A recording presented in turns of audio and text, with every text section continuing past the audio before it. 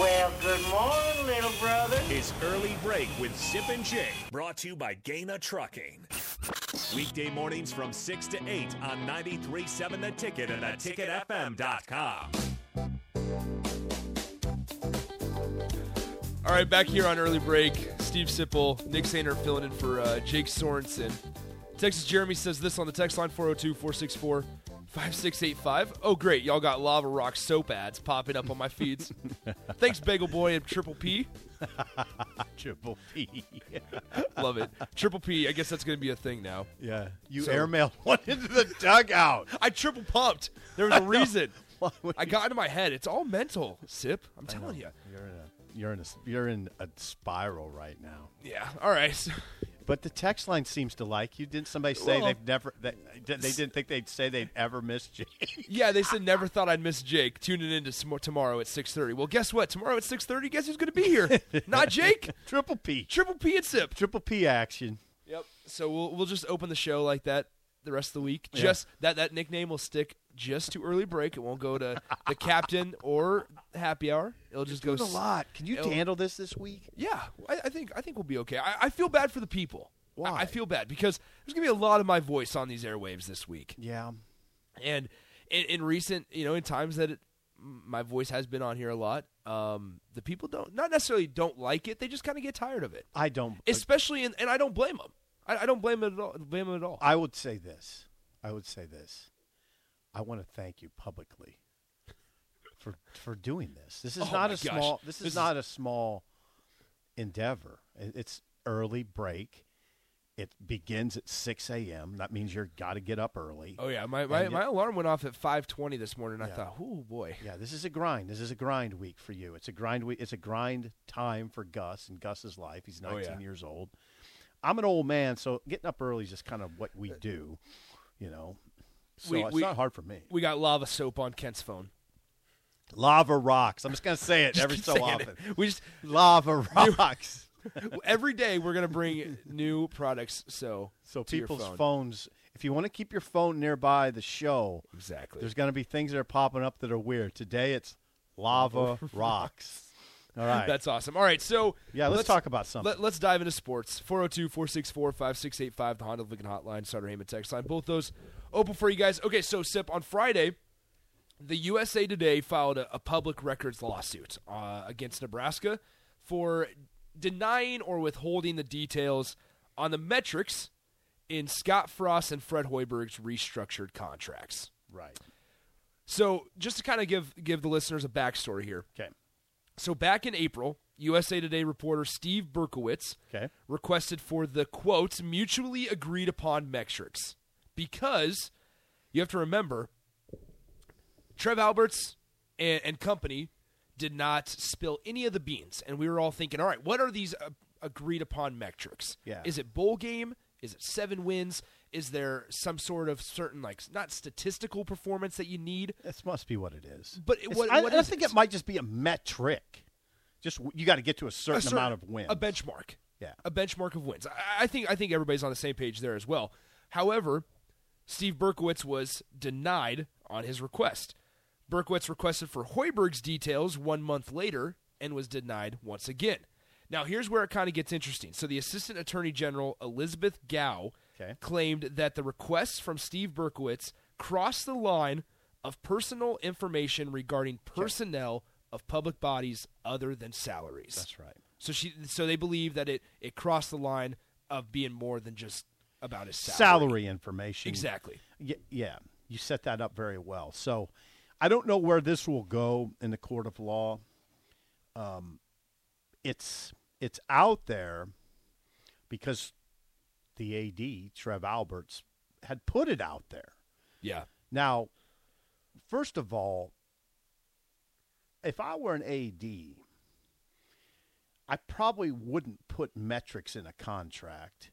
And I'm not positive that he did. This could be, it could be something he wrote on a piece of paper and signed. On the other hand, it could be an addendum to a contract. Mm-hmm. If I did it, I wouldn't talk about it because people are going to naturally wonder, Well, look, especially in a season like this, what is the metric? Well, look what we're doing right now. Right. It's what is the magic number that Scott Frost needs to get to stay here for That's another what we're year? talking about. That's literally the biggest question. And as much as Nebraska might not want national eyes on them this year because they've been struggling so much, national eyes are going to be all over Lincoln, Nebraska, and all over Scott Frost this year. Right. Now, what if the metric is out, though? Okay, now, here's one way we can go with this conversation.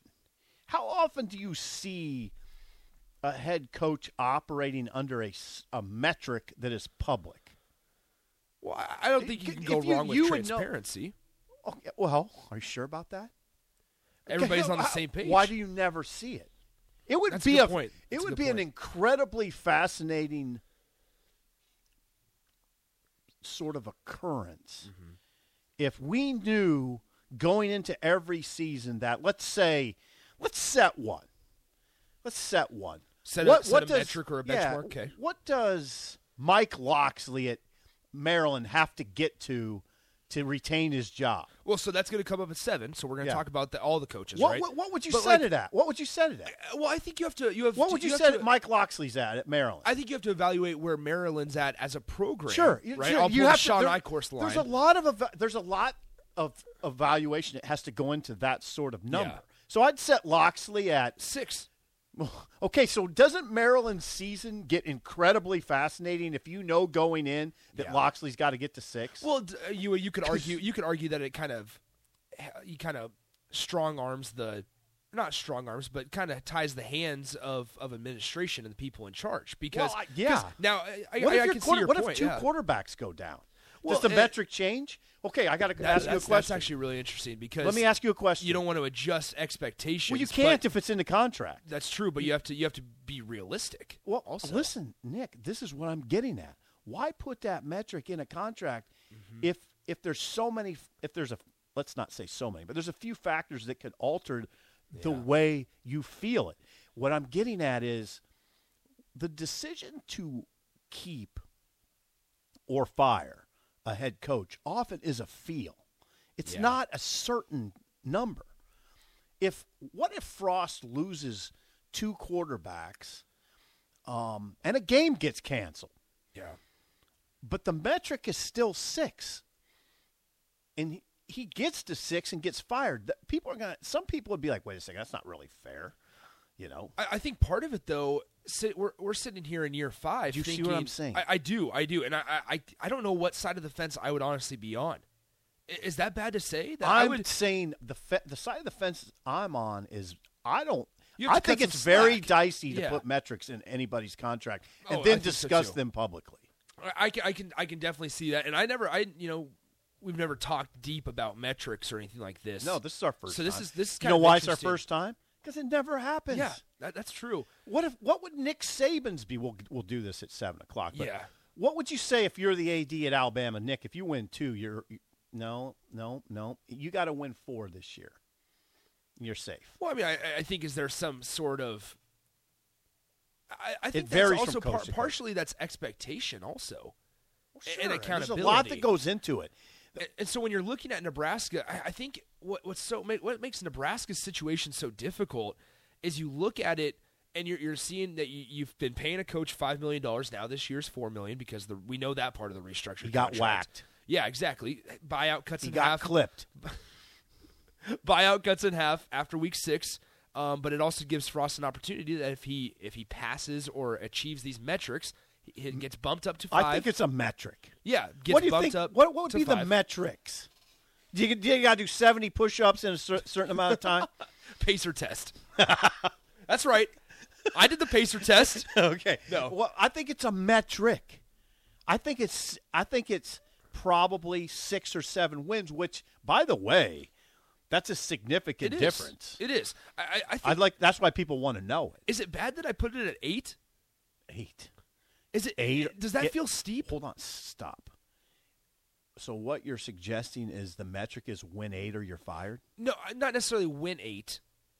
But I think that's one of the expectations that you have to have because well, no, wait at a second. Some point, what's your metric, AD? You're 7. the AD. 7. Okay, you're putting 7 on I it. am. Win 7 or you're fired. It's time, and I understand that, and the text line might come at me, and that's totally fine, 402-464-5685. But I think we're at a point where you have to evaluate Nebraska as a program and see you've continuously made changes despite at the quarterback position. But that's now gone. Like, that can't be used as an excuse anymore, a scapegoat, right? You bring in Mark Whipple, you bring in Mickey Joseph and Brian Applewhite, who I think is kind of flying under the radar here for what he's doing in that running back room. Yeah. I feel like you look around. We have daily conversations on this station where you feel good about the talent in the room, and you feel better about the positions or the situations that Casey Thompson could be put in rather than you did about Adrian Martinez. So that's why we feel just automatically that Casey Thompson's going to have a good year this year, or is an upgrade from Adrian Martinez, just automatically, because you bring in a guy like Mark Whipple and what he did last year at Pitt. I truly wonder how glamorous is the Mark Whipple hire if he wasn't at Pitt last year. I agree. But it is what it is, and he was at Pitt. But at the end of the day, you're in year 5 of a coach that you were paying $5 million a year for, and you haven't gotten more than 5 wins.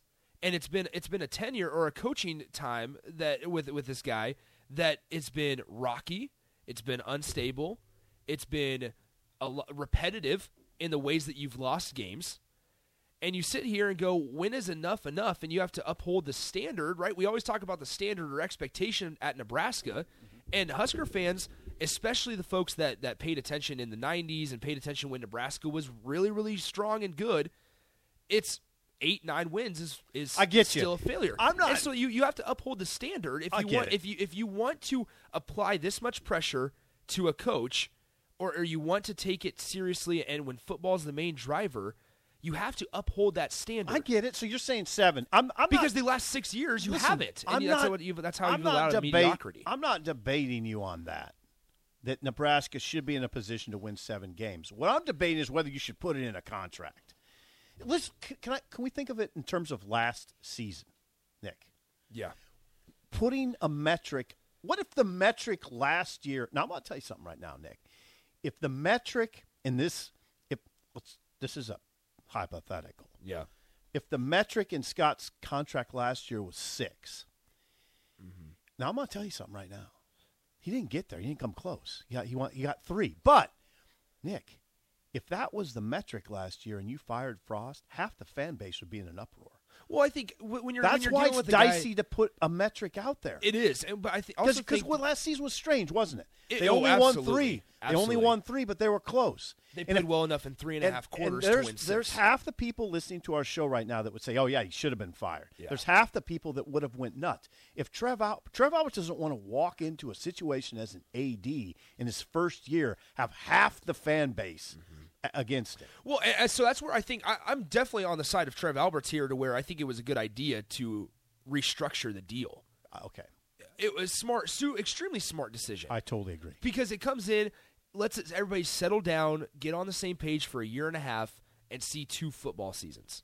I truly think it's a smart move. Also, when you throw in the pandemic and all the money that they lost, I think it's a smart move. I'm not trying to discredit Trev Alberts for restructuring the deal and saying that he should have fired Scott Frost, but I think at some point, whether it's year 5 or year 8, you have to put your foot down, because if you don't put your foot down in year 5 or in year 6, then you're going to find yourself 10 years into a head coach. That's not the debate here, though. It's whether you should put a metric in his contract. So probably not.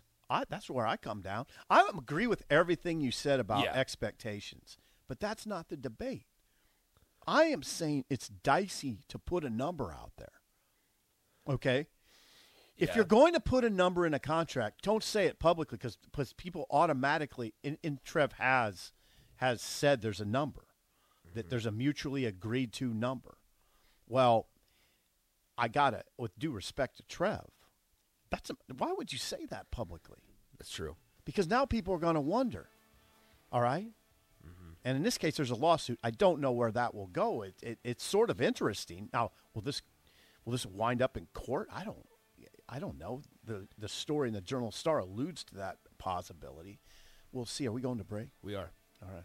Well, that's a good, healthy discussion that we can continue. Yeah, I kind of went off topic, but it is what it is. Okay. My mind. You'll learn this about me, Sip. My mind just starts wandering And that's the problem with your throw to first base. I think your mind was wandering. Yeah, it's just triple pumped, and then kind of all over the you place. need to lock in on the glove. All right, so John in Des Moines said this: the real test about Nick is in 10 minutes with the first song of the day. Yes. Granted, the bar is low, but the pressure is on. I told you, Sip, I think you might be kind of impressed by me. We'll get to song of the day next on Early Break.